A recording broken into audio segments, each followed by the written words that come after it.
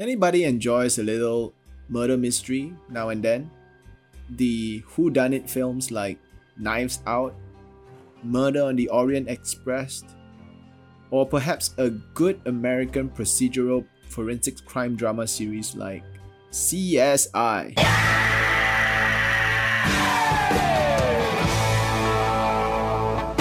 Anyways, a key word thrown around in such shows is motive.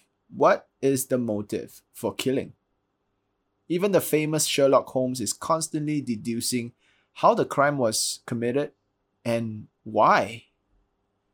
It turns out that there are four common motives for murder, which are love, lust, loathing, and loot.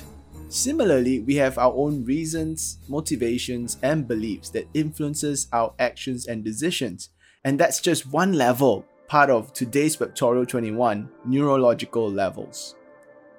We will discover that there are so many levels in us, and that's my first takeaway. The concept of logical levels of learning and change by Gregory Bateson was later expanded by Robert Dilts to 7 levels. It suggests that we are like an onion with many levels or layers. As we peel each layer, we go deeper and deeper. And this is also reimagined as an iceberg.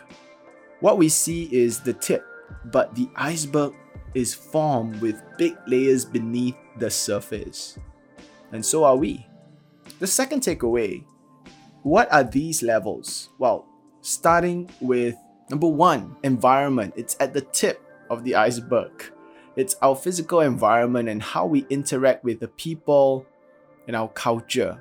And number 2, behavior. The next layer, our actions. What we say and do, what we don't say and do. Number 3, competence. Our skills and capabilities. What we can do, what we're good at doing. And number 4, attitudes and motivations. What drives us? What motivates us? Number 5, values and beliefs. What's important to us? What do we believe in? Number 6, identity. Who we are, our purpose for living, what gives us meaning. And number 7, the model of the world, our perceived reality based on an amalgamation of many levels and experiences. And just as the environment shapes our experiences, how we interpret and perceive them will influence how we see ourselves and our values. My final takeaway is that we can identify these elements in our neurological levels and make a conscious decision to challenge it or to change it. I give an example. This is a statement that I'm making.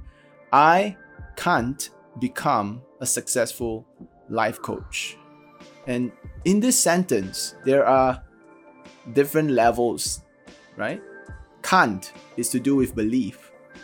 Become is to do with competency. I'm wondering if I can have the skills. It could be also related to belief. I believe I can't because I'm not skillful enough.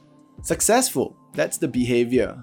But if we go deeper, it could also be belief. What is the definition of success in this case? So if we were to look at these different levels, some of it can be challenged, I believe. For example, I think that if I were to go deep enough, I can change my definition of success. And when I can change that or challenge that, finally I can see and perceive that I can become a successful life coach. Or if I were to now think, okay, what I lack is competency. I just need to go and research and find a place that can equip me with better skills. And when I have upped that skill, I feel more confident and now I can believe that I can become a successful life coach. Well, that's it for Webtorial 21. Thanks for listening to this one. I enjoyed it and I hope you've gained some insights on neurological levels. Stay tuned, take care, stay safe, and bye!